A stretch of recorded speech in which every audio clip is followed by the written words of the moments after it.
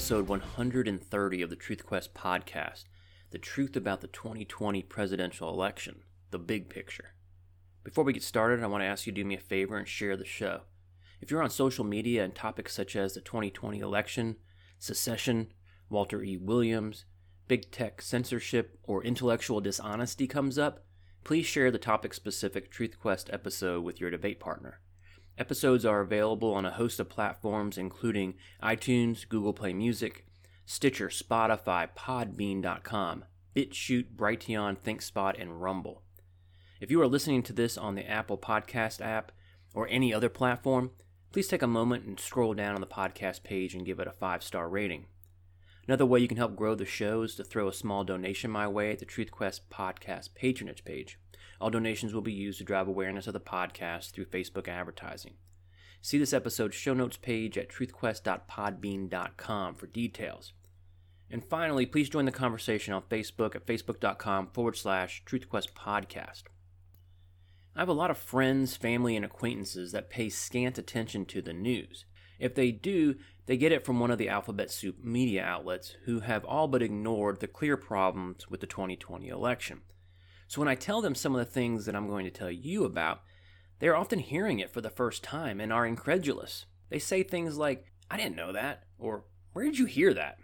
For their benefit and yours, I want to pull all the information about the 2020 election into this episode and the next one for future reference, because this story is not going away, especially after what happened today, January 6, 2021.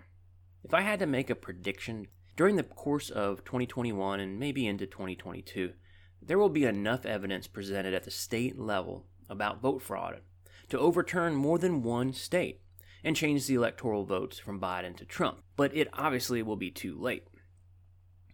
I want to tell you up front that based on the evidence I've seen of massive, gross, forensically proven vote fraud, primarily in Georgia, Fulton County, the Atlanta area, Pennsylvania and Philly and Pittsburgh, Michigan, Wayne County, which is the Detroit area, and Wisconsin, mainly in the Milwaukee area, Trump did indeed win the election.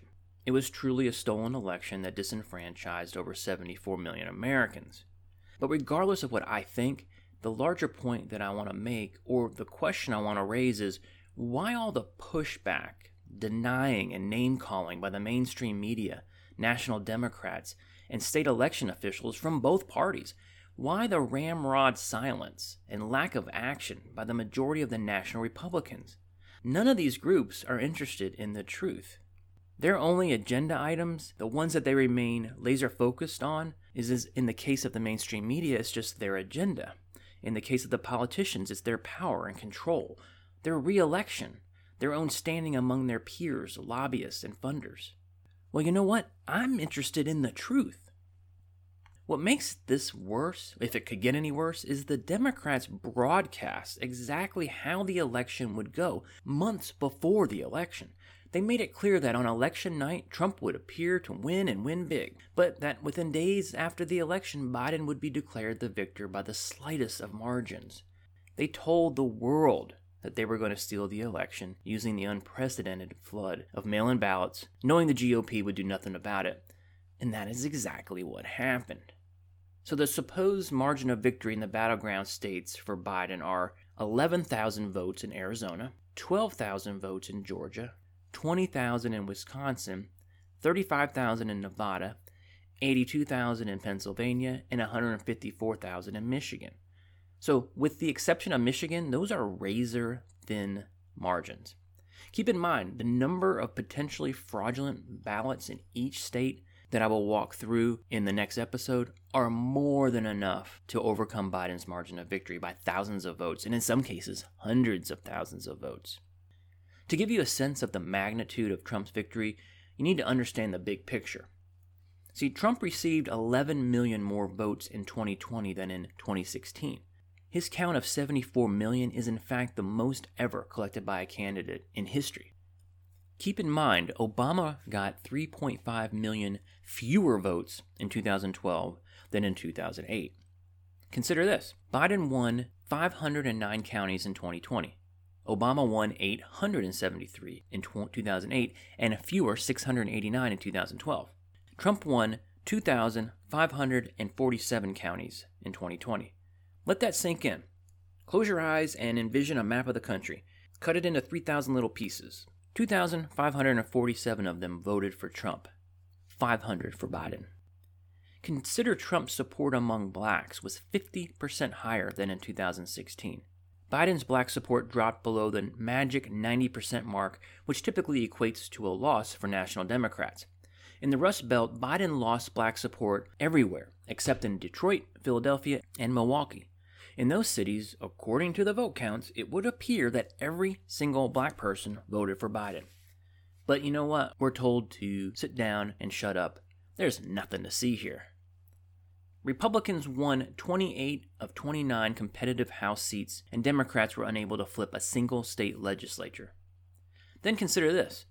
All but one county that has chosen every presidential winner since 1980 went for President Trump in 2020. These are the bellwether counties that you might have heard of. Essentially, there are 5 or 6 counties around the country whose vote have reflected the winner for 40 years until 2020. Finally, reports indicate that there are around 214 million registered voters in the U.S., and 66% of them cast votes in 2020. So that's 142, I'm rounding up, 142 million voters who voted in 2020. If President Trump won 74 million of them, that leaves only about 68 million votes remaining for Biden. But at last count, Biden has 80 million votes. That means there's 14 million votes that, shall we say, are questionable. Where do they come from? I want you for a moment to think about the allegations of vote fraud in relation to any other crime that is committed. It could be a murder where there's a dead body that needs to be accounted for, or there's a burglary with missing property. Something abnormal happened. There's a body here. There's missing property. There's a broken window. Just like the voting irregularities that we saw in several states. However, despite the fact that there is a dead body or broken window, missing property, the police simply ignore and say, there's no evidence of murder or burglary. How is that any different from alleged vote fraud, where evidence does exist, affidavits have been signed, personal testimony has been presented, and forensic data evidence has been presented, all of which is ignored by the media and state authorities? How does that happen? What are the 74 million people who voted for a particular candidate supposed to do or think? So despite all the allegations, what did we hear from Trump haters, Democrats, the mainstream media, and establishment Republicans? Well, we heard over and over again, there is no evidence of voter fraud. No need to investigate. Then once the evidence started to mount, they moved on to, there isn't much fraud. Then it was, there isn't enough fraud to overturn the election. They say these are baseless and deluded claims. We have hear no evil, see no evil, utterly uninterested Republican congressional leaders like Kevin McCarthy and Mitch McConnell. We have rhinos and never-Trumpers like Bill Kristol, Mitt Romney, Liz Cheney, Paul Ryan, and the likes, trashing anyone who stands up and cries foul. Watch their interviews. They never mention voting irregularities, fraud, statistical anomalies. All they do is cast dispersions on Trump and his supporters and trash him and them as tyrants, and accuse them of treason and sedition. They claim that his disputing the election is a threat to our democracy. I want you to digest that for a minute. These people claim that investigating vote fraud is a threat to democracy. That's one of the most illogical, mentally challenged statements I've ever heard. Democracy equals one man, one vote. It means whoever gets the most votes wins. So if someone cheats in voting, isn't that a threat to our democracy? This is the type of shit I was talking about in episode 124, The Truth About Intellectual Dishonesty. You are not dealing with an honest actor when you are dealing with someone who makes statements like that. When it comes to vote fraud, I have news for you. There's always fraud. Dead people always vote. Chicago and Philadelphia and other Democrat-controlled cities always have fraud. This is going back decades. LBJ stole his first Senate election in 1948 in Texas. You should read that story. It's quite fascinating. JFK became president largely due to the Daley Machine in Chicago. Al Franken unseated Norm Coleman in 2008 under, shall we say, suspicious circumstances. You can fact check everything I'm telling you. So to say that there is no fraud is not only intellectually dishonest, but disingenuous and a flat-out lie. And to me, that's the most disappointing aspect of this entire sad episode, is that there's a large portion of Americans who would prefer that everyone just ignore these allegations. I just can't wrap my mind around why that is. Why would anyone want to ignore such a thing? Because your guy has been declared the winner? But what if he cheated to win? Is it okay to ignore this because you hate Trump so much that you could care less about the potential disenfranchisement of 74 million Trump voters? What if there was fraud? Should cheaters be allowed to win, or do the ends justify the means? So for the record, I want to, as succinctly as possible, summarize the general allegations, and then in the next episode talk to you about the specific evidence in the 6 battleground states. So here's a list of most of the election fraud or voting irregularities from the November 2020 election. It all starts off with the evidence of violations of state election laws, with very few state officials doing anything about it, from the state's governors, the Secretary of State, and the state court system. None were willing to enforce state election law. Some unilaterally changed election laws. In both cases, they made the law moot. Why bother with legislation if it can be ignored and no one goes to jail? The morning after the election, even that evening, the vote counting stopped in 5 states, all virtually at the same time. The reason for the pause, speculation on my part, which is based on logic, is that Trump was going to hit the magic 270 elector vote count. So they had to slow things down and allow Biden's count to catch up. Then Republican poll watchers were removed from these sites, making it impossible for them to validate absentee and mail-in ballots. Normally what happens is a representative from each party examines the mail-in ballots and makes sure everything's kosher. Signatures match, postmarks are correct, and whatever other election laws exist in that state. Once the outer envelope of an absentee or mail-in ballot is removed, it becomes unauditable because there's no way to match the signature from the outer envelope to that on the ballot.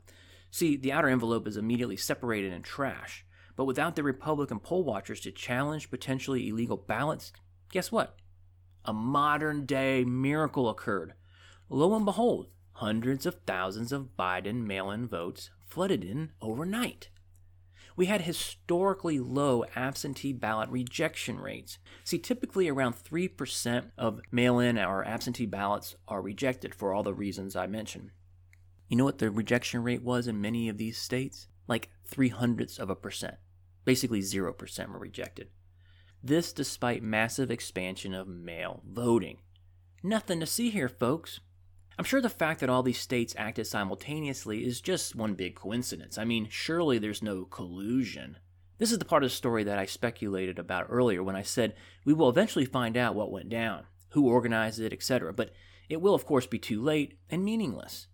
The only thing that matters is Trump is gone and the DC establishment can go on living life as they have for the past 5 or 6 decades.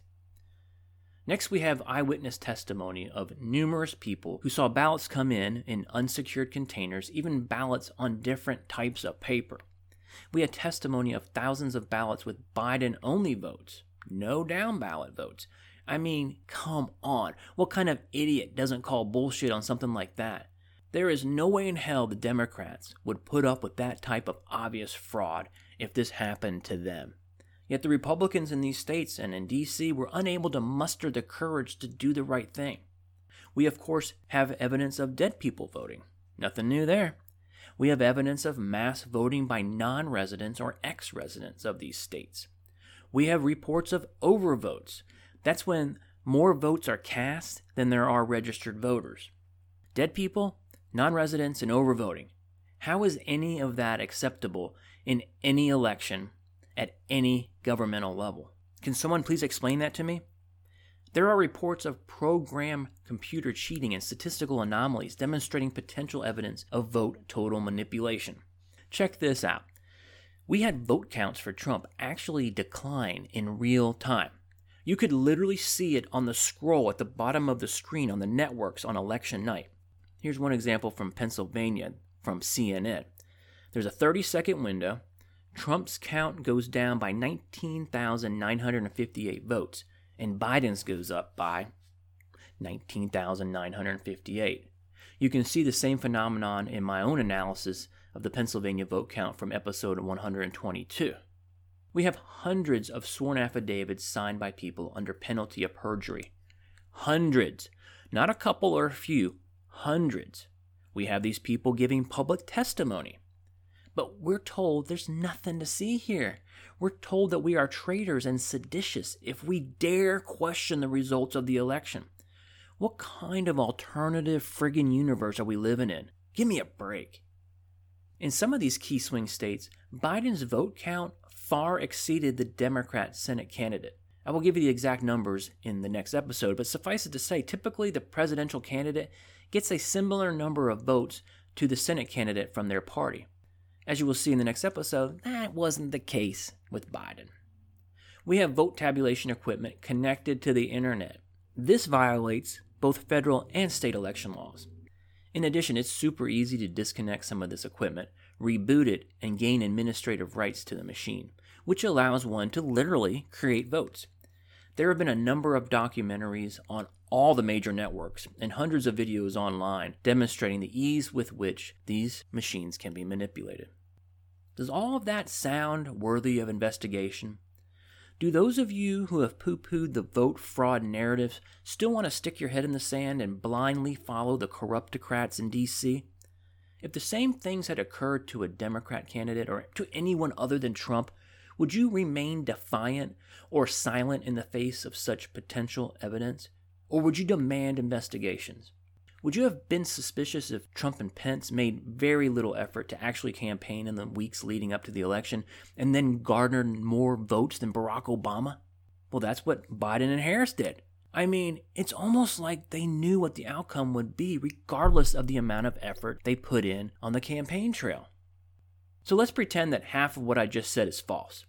Is ignoring all of it the right thing to do? Is it the honest thing to do? The bottom line is there's more evidence of vote fraud in the 2020 election than there ever was of Trump's Russia collusion, or man-made climate change, or that raising the minimum wage will help the poor and low-skilled workers, or that Breonna Taylor was viciously murdered, or that lockdowns and mask wearing are effective, or that socialism works, or that taking guns out of the hands of law-abiding citizens will quell gun violence, or that the war on poverty has helped the poor, or that the gender pay gap is legit.